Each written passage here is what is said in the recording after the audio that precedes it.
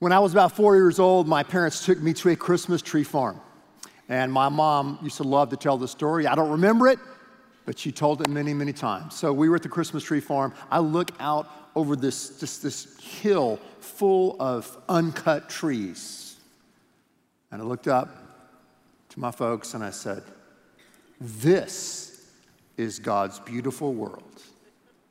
This is God's beautiful world. And hey, when you're 4 years old and you're at a Christmas tree farm, life is beautiful, isn't it?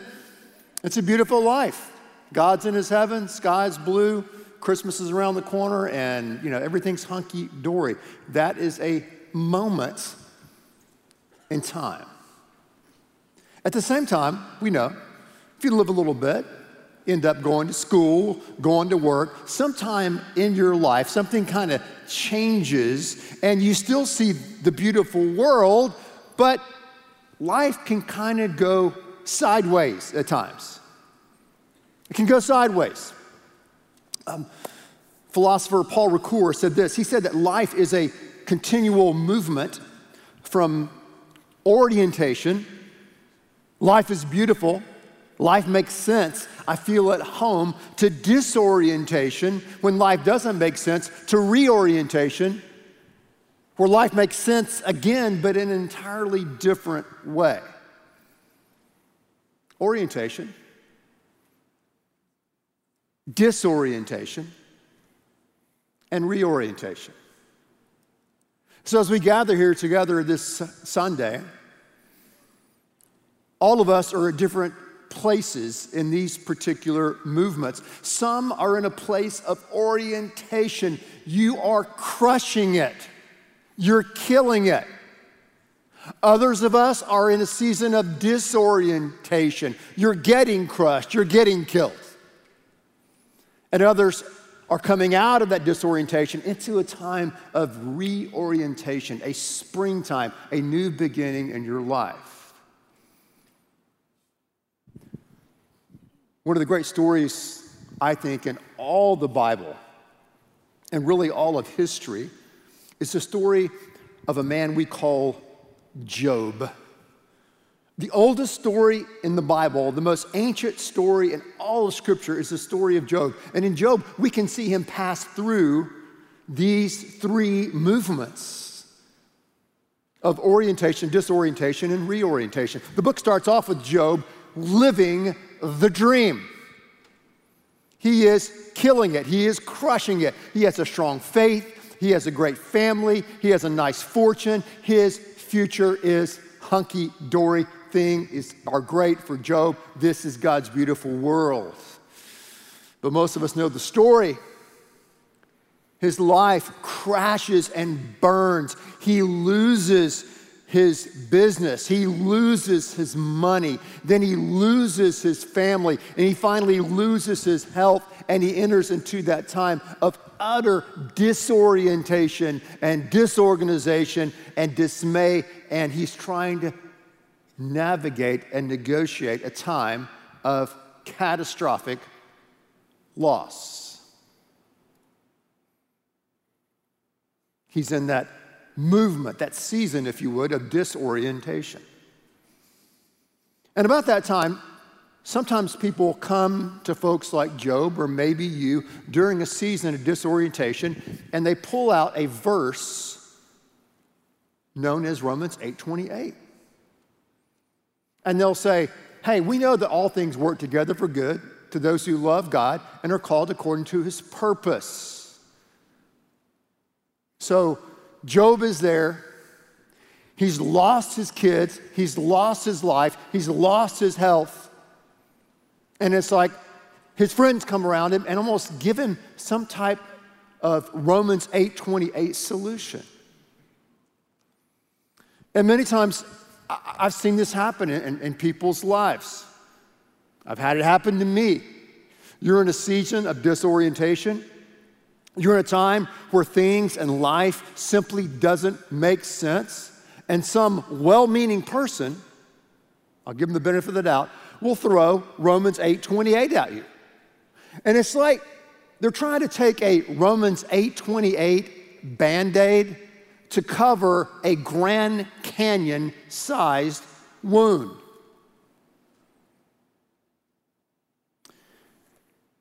And there are a lot of problems with that.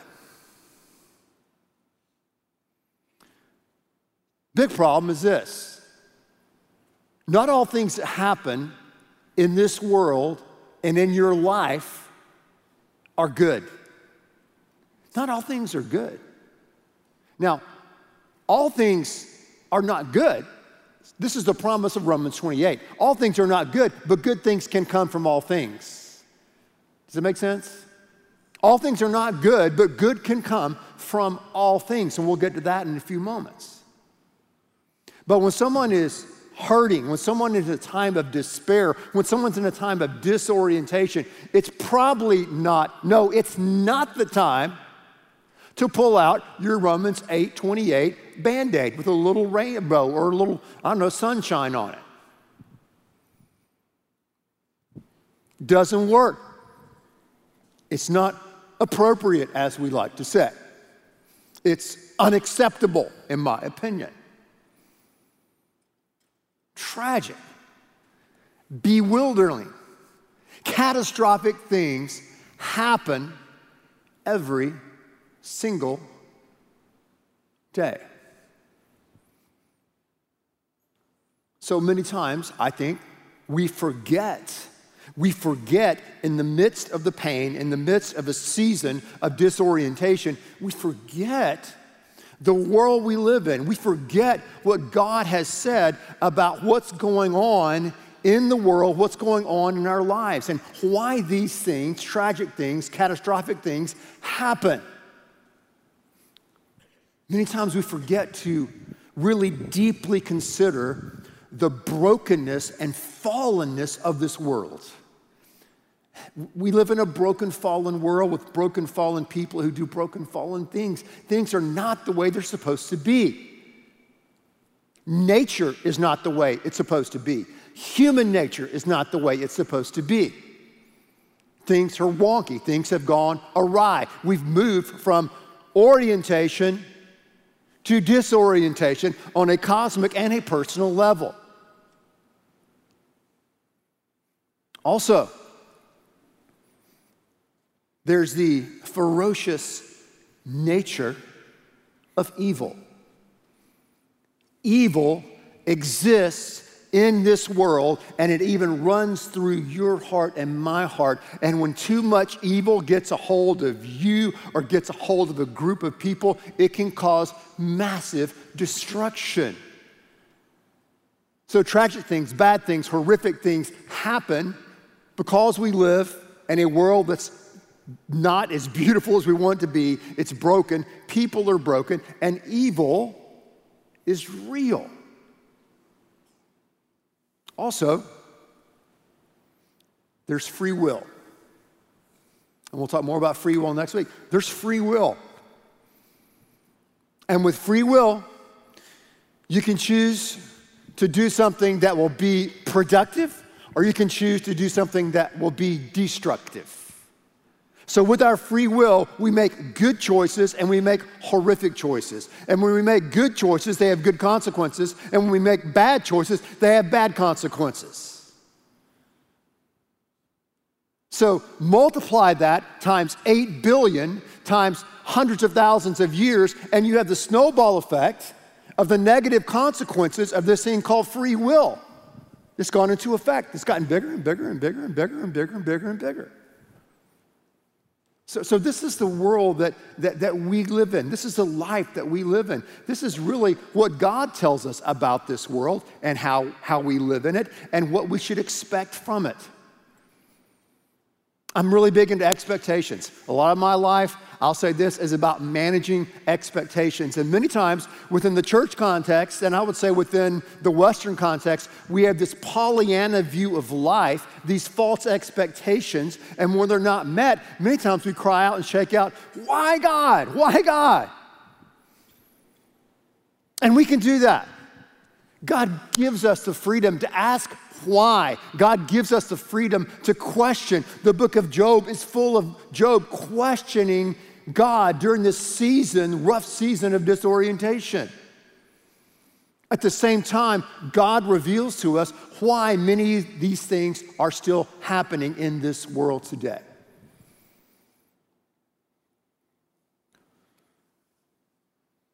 Joe Bailey was writing about the season in his life following the death of his son. And he said, "A man came to me and he began to speak words from the Bible. And the words that I knew were true, but he continued to speak and speak and speak, and he would not be quiet. And I couldn't wait for him to leave. But then he said, another man came by to see me, and he just sat there. He listened. He didn't ask any questions. He didn't try to explain my situation away. He just prayed a simple prayer and left. Joe said, my heart was comforted, and I wish that he would come back." When we're talking to someone, when we're with someone who is in this season of disorientation, when life is not making sense, when life is full of pain, the best thing to do is to bleed with them, empathize with them, listen to them, and pray for them.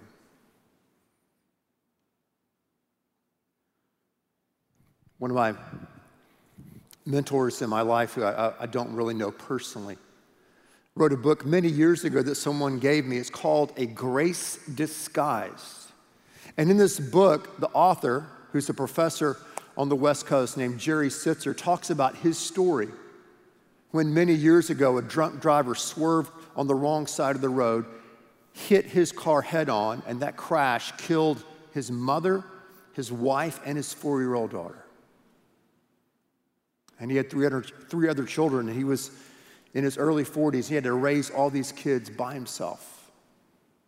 So he writes in this book in such a powerful way, the way God led him through this time of disorientation into a time of reorientation.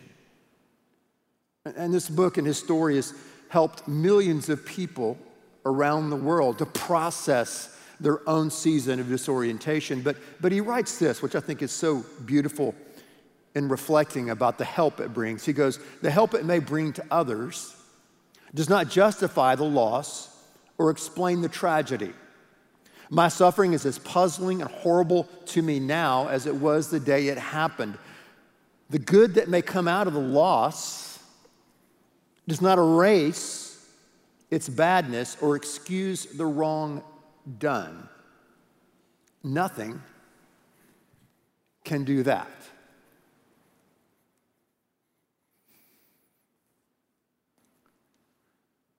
All things that happen in this world and throughout history and in our lives individually, all things are not good.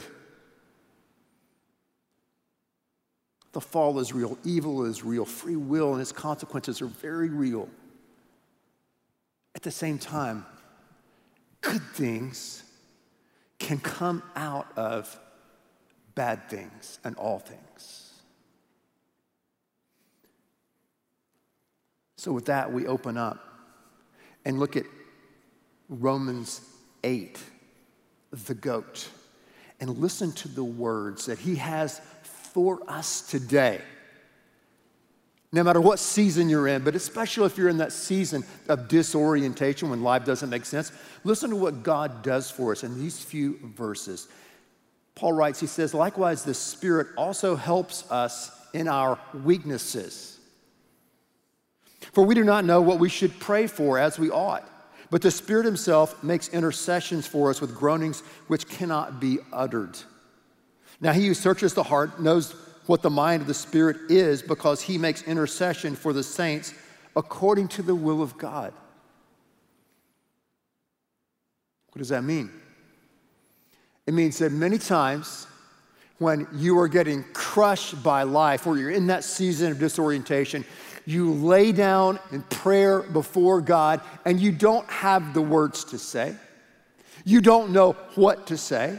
You don't know what the outcome is going to be. You pray for a certain outcome. You pray this way, but many times you just lay it out there before God. And the good news is, when we're confused, when we're disoriented, God intercedes for us.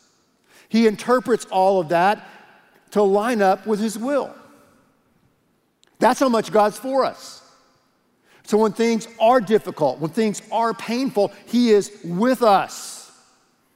And when we cry out in that song, the band did so beautiful, Lottie or Lordy, help me. Help me pray, help me in this moment. He brings us and gives us real help and helps us process through this season of disorientation. And we know that all things do work together for good for those who love God and those who are called according to His purpose. How do we make it through a season of disorientation, a time when we're feeling pain, we're getting crushed? How do we make it through? There are many things we can do, but one thing that God tells us is, first of all, He is for us. He tells us that He is with us. He tells us that when we lay it out before Him, even when we don't know what to say or what to do, He interprets those things before His throne, that we may line up to the will of God. And then we simply say, God, I want to respond to You in this moment. I want to respond to You. I want to continue to love You. I want to continue to live out Your purpose for my life and in this world right now. That's what I want to do. Because you see, God is always in the business of restoration and redemption. Horrible, wicked, evil things happen in our lives, yes. And at the same time, when we say, God, I don't want my pain to be in vain. I don't want my loss to be in vain. God, somehow use this in my story and bring me from this place of disorientation to reorientation. Bring me through it. And God, through His grace, when we open ourselves up to His grace, open ourselves up to His response, will lead us through that season into a place of reorientation. A place where we once again can say, this is God's beautiful world. Life is still beautiful. Yes, there's pain. Yes, there's hurt. But life is beautiful, and God is good, and God is with me. He loves me. I love Him, and I want to live out His purposes in my life. And He's going to make something good out of something bad. That's the cross, isn't it? Isn't that the gospel? God takes something as horrific and scary and dark and twisted and disoriented as the cross. Something you meant for evil, and then through the resurrection, He comes out of the grave and He makes it for something good. Something good. Yeah.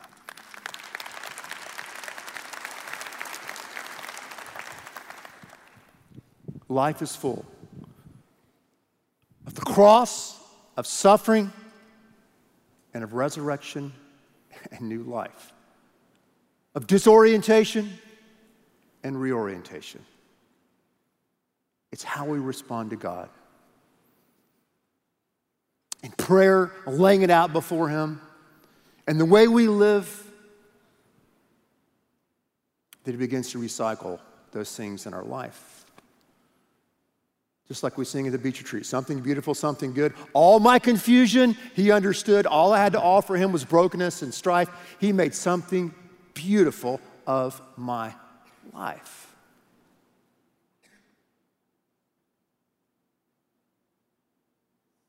He restored Job.